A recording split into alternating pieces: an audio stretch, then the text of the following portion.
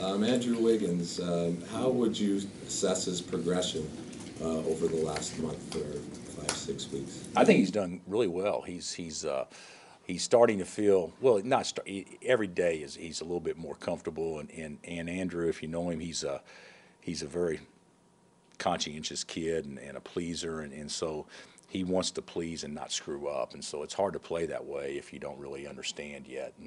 But he's figuring it out fast. He's been really good, and I'm excited because every day he just shows you a little bit more to where he potentially can get to, and it's pretty exciting to watch.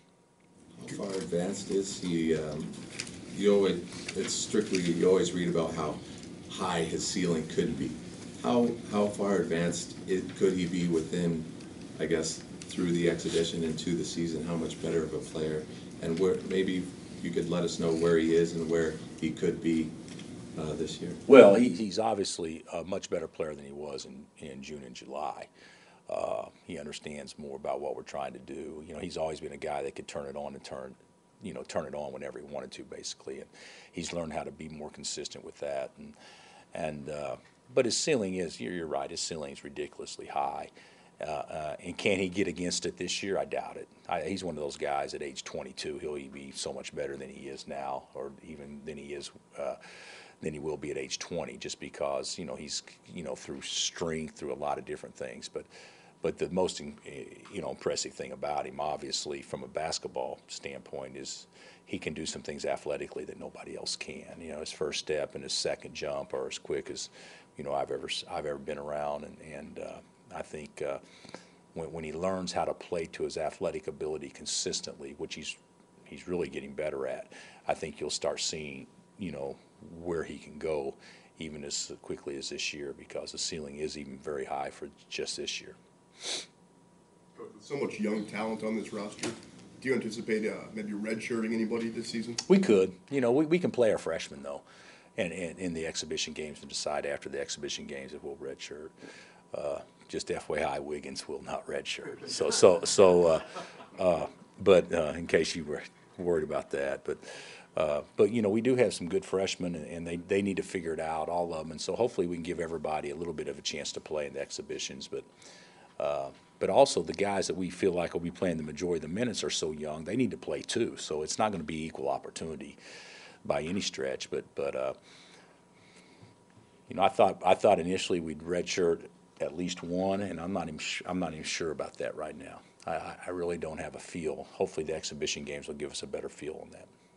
How much has Black helped Joe get better in practice? Well, Tariq is the most mature kid on our team by far, and if you visit with him, you know that. And he's helped all our guys, but primarily the bigs, and the big that's probably benefited the most is Joel. And he wants Joel to be good, and Joel is going to be good. And when Joel gets really good, they're going to split some time. There's no question about that.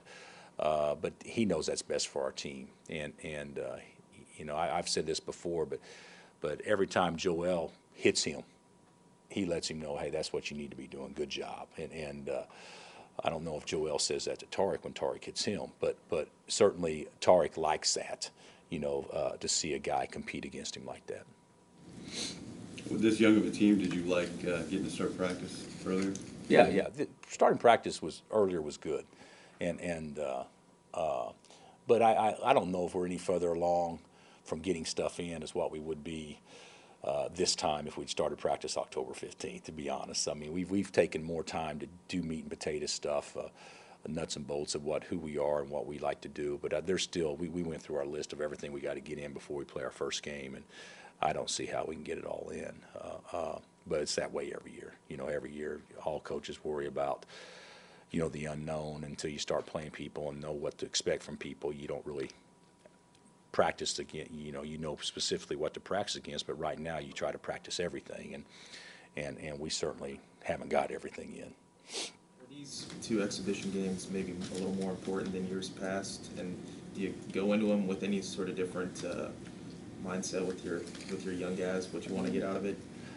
It may be a little bit more important. I hadn't thought of it, Rustin, like that, but but it is different in that I'm not trying to make sure certain guys get so many minutes. I want to see how guys react in different situations, and Selden and Joel and Tariq and obviously Andrew White and Jamari. Even though Perry and Nadir, those guys need to get some ample minutes to kind of, because they haven't played that much, and then if you do that, you still got to get, obviously Landon hadn't played at all. You got that still leaves out Connor and Brandon that need to get minutes. So it's probably not going to be everybody's going to play 17 minutes type deal. But I'll be excited to see how different guys react in different situations. Are you a different guy in practice? Do you have to coach differently when you have so many youngsters? I don't. You know what? I probably should, but I probably don't. I don't think that I've been totally impatient, but I could probably be a lot more patient than what I've been, and certainly I don't think that you should back off of them at all. I think if you back off of young kids, they'll think that's how it is. I'd rather go too hard and then back off rather than go not hard enough and then try to toughen up. So I think that I've been on the guys pretty good, not in a verbal assault. I'm not saying that, but in a demanding way. And hopefully, they'll figure out that there's only one way we do things, only one way we play, and only one pace we play at, and one toughness level we play at. And from the looks of things so far, we're not even close to understanding that. So I don't see us backing off of those guys at all, regardless of age. Can you talk about how Andrew White has progressed? Oh yeah, he's emerged as one of our best performers without question in practice. He's always shot it good, but he's more confident shooting it now, and he's one of our better rebounders, and he's one of our better runners in transition, and he just tries so darn hard all the time. So yeah, Andrew White has put him in position to certainly be part of our rotation. From what you've seen so far, Bill, can you make any comparisons with your young 05, 06 team? Nah. You know what? I think we're better. But that team couldn't get the ball across half court, in Maui. So don't think that team was really good, because we weren't. So, but when you stop and think about it, it's a little, Julian couldn't play until after Christmas to really help us. Mario wasn't playing until after Christmas to really help us. Micah hardly ever played, and then Brandon Rush was the one guy that played. So, you stop and think about it. We're asking these freshmen to do it from day one. So I think we may be a little bit further along than that group, but at the end of by January, that group was terrific. So I hope that this group can get to the point that group did by January, because they were really good by then. Does Wiggins have that killer instinct, and how important, you said the team as a whole isn't even close to where you need to play Kansas basketball? Is it a fine line between aggression and staying within the team concept? I think it is until you get comfortable. Everybody runs an offense, but your offense, when you run it, is still beat your man every chance he can. I mean, you still play take 'em within what you run, and the whole deal is a lot of people run offense just to run offense as opposed to running offense to score. So every time you catch it, you have an opportunity to score. And even if it's just put it down one bounce to force help, which the next pass is open, which allows something on the weak side. And those are the things that young kids, it takes a while to figure out. So usually when you tell young kids to be aggressive, they're thinking, well, he wants me to go score. Whereas, well, yeah, I do, but you don't have to score with three guys hanging on you. And that's the kind of stuff that we need to get good at, is understanding how you're aggressive just to get the ball to the second and third side. So then something can happen, as opposed to just, he said be aggressive, so I'm supposed to shoot it. And I think all young kids go through that. Coach, a lot of people came out for late night, and you got a big showing for the Saturday morning practice. How excited are you, not only to get the season underway, but also play in front of the home crowd? We're always excited to play in front of the home crowd. And it'll probably be the crowd that'll come to the game for the most part will be a different crowd than what we've seen so far, that's been out to watch us. So, yeah, we're always excited. And I think there's certainly anticipation. And hopefully we'll have a good crowd tomorrow night. And, we tell our players all along that, they go through some stuff. We put them through some stuff, and they can't see how much fun it is until they actually get a chance to experience a live setting. And they'll know now why they came to school here. After being a part of an atmosphere like we'll have even for an exhibition game. in that sense, we've seen somewhat, not really a rotation, but guys that maybe have emerged as leaders or whatever. But are you still looking forward to seeing how, Tarek and Perry and all them play in a team setting, like tomorrow night, for example? Yeah. Well, that's what I'm talking about. Yeah, practice is different. Even when Gurley played at KU, he got a lot of practice time because they really had to play 10 at a time. So that was the only reason he got a lot of practice time, because he had to play 10 at a time. And now, so practice, now everybody thinks they're playing. The second team or whoever, they think they're getting a lot of burn because they're always out there in practice. Now you eliminate 50% of that. And now the guys that are getting the majority of the minutes are now playing 30. And so now you got, if the 5 starters play 30, which they won't, at least 50 minutes for the other, 8 guys on your team that need to get in the game. That's where it's a little bit different. But yeah, I'm excited to see how they do play together, and if guys can, handle roles coming off the bench as far as an energy guy, a short burst guy, that change the pace guy, something like that. So, for instance, Frank Mason, you're playing an entire practice, your 2.5-hour practice. You play at a pretty high speed, but your body does wear down over time. But Frank's going to play 2 or 3 or 4 minutes at a time. He should change the pace every time he comes in the game. So he should be a little bit different player in games than what we see in practice, just because his energy level and his stuff should be different. So I'm excited to see how all that plays out. I thought that was a pretty good analogy about Gurley, by the way. Probably gave him too much credit. How have the guys done with the new rules when you have refs at the scrimmages? Knock on wood, we've actually done pretty good. But I was talking to somebody the other day that played a Division II game in which there were 71 fouls called in a game. 71. So that'll be bad ball. But 71, that means if each team plays 10, that's a lot of fouls. That's 3.5 fouls per player, each team playing 10. So I think that it'll be different, but I hope it's not something that hopefully we've emphasized it enough where our guys are a little bit more used to it. But it's a common thing to do. You just put your hands on somebody, and we try to correct it every time they do it. But the scrimmages so far with officials hasn't been a big deal, because maybe we don't get close enough to guard anybody. But we haven't done a lot of fouling in the scrimmages so far. Hey, Coach, with the probable starting 5, I guess, have those 5 guys kind of clearly separated themselves and made that an easy choice? Well, no, not really. Andrew could start. Andrew White could start. And Joel has played well enough to start. So, and Jamari some days is one of our best bigs. So I would say those 8 have separated themselves. Not really the 5, but those 8 probably have thus far. Bill, can you talk again about the influx of these rules, how it affects defense, how it affects what you want to do? Well, the whole thing is our basketball powers, and obviously coaches too, there's a concern going on because the scoring is going down. And if the scoring goes down, then the entertainment value and the good play obviously goes down as well. So the NBA came up several years ago to basically put a protect the ball. I mean, it's, the ball is the hardest thing to guard because kids are so good with the ball. But basically say you have to guard a certain way, and if you touch, it's a foul and all that stuff. And the way that we've always played in the past is, if you're going to guard a ball screen, we usually try to go over. Well, the only way you can go over is to jam the dribbler. Well, now if you jam the dribbler, it's a foul. So there's been a lot, so you got to kind of adjust maybe how you think about it. Early in the season, the teams that have the most success will be the ones that are the most disciplined. Not the ones that adjust to the officiating. Let's not think like that, because it's not the officiating that's calling it different. It's the officials are calling it by rule now. It's not an emphasis; it's a rule. So that obviously will in people's mind will up scoring, because you're going to have guys that can go with the ball where they need to go, which isn't going to up scoring. What we're going to do, we're going to have more scoring because we're going to shoot more free throws.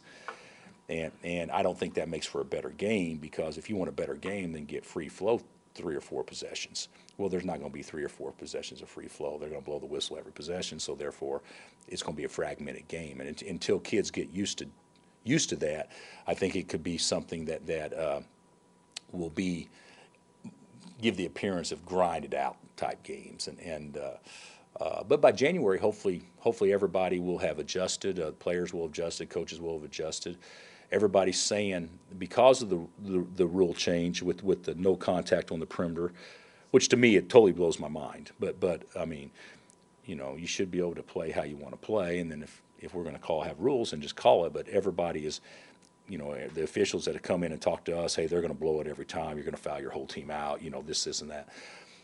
And so I think you're going to see a lot of teams play zone, or at least have a zone in as part of their secondary package because, just to try to, create a few minutes a game where maybe we can play out of foul trouble. But if you're an offensive player, drive it every time. Just drive it. If the guy puts his hands on you, shoot 2 free throws or 1-on-1.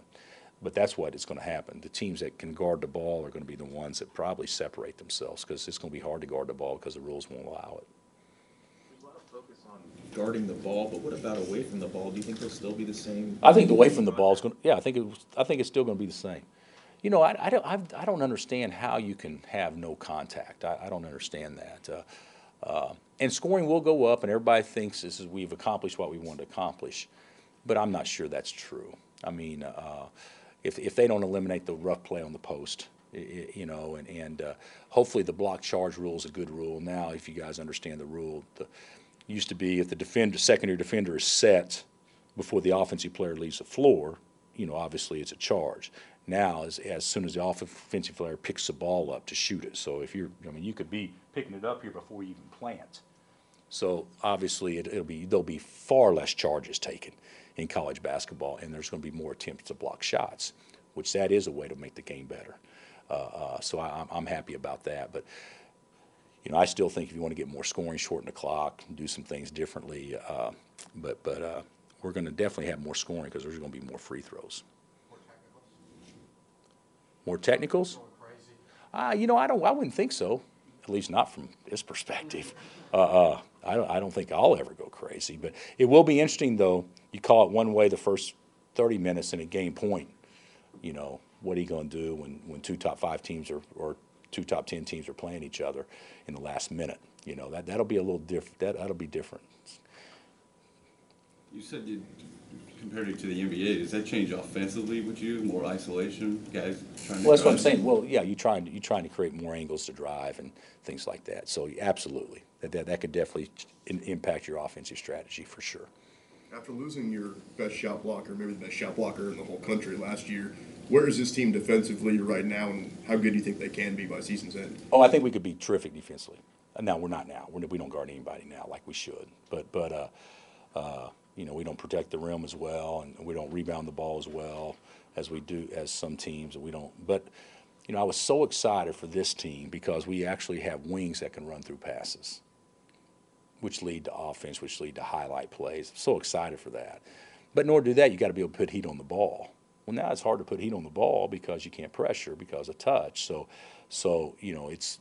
I don't know if we'll be impacted as positively from our ability to run through passes as what we would have been last year with the rules being a little bit different. You've dealt with this a lot, Coach, but I'm going to ask again. With Wiggins and the SI cover and GQ and different magazines, have you tried your best to temper the hype maybe is better than expectation, but the hype, and if so, why? You know what? I probably haven't done a great job because if I wanted to temper it, he couldn't be in GQ and he couldn't be on SI and he couldn't be on the cover of ESPN, the magazine. He couldn't be, do certain things. So, football coaches, they sometimes don't even let freshmen talk until their season's over. I've never been a guy like that. He needs to learn because he's going to be experiencing this, whenever he moves on to another level. So I don't know if we've done a good job, but I do think from this point forward, I don't think he needs to do any more media. You guys will be upset with me. I don't see why he needs to. Kid can't go anywhere without getting bombarded. It's wearing him down. It could wear him down. So I think that we should, from this point forward, remove as much of that as possible. Sure, if he plays good in a game, then or when he plays good in a game, sure he can do some post-game stuff. But I don't understand why everybody wants to get a piece of him. We've already done that, and so I don't see anything. So protecting him from wearing him out is probably what we're trying to do. But you know, all the great players deal with crap, and all the great players deal with expectations and deal with time demands and all that stuff. He's doing that at an earlier age, obviously, than most, but it's also preparation too. And you know, he can't live up to the hype. You know, it's impossible. You know, comparing him to Chamberlain, and Chamberlain's the most dominant player that's ever played the game, and kid's 18 years old and he's never made a college basket, but we're going to compare him to Chamberlain. So that's impossible. But could he be a great one? Absolutely. You know, should we expect him to be a great one? Yes, we should. But we also need to understand it took Derrick Rose a little time to get into a flow. It's taken some kids some times to get in flow.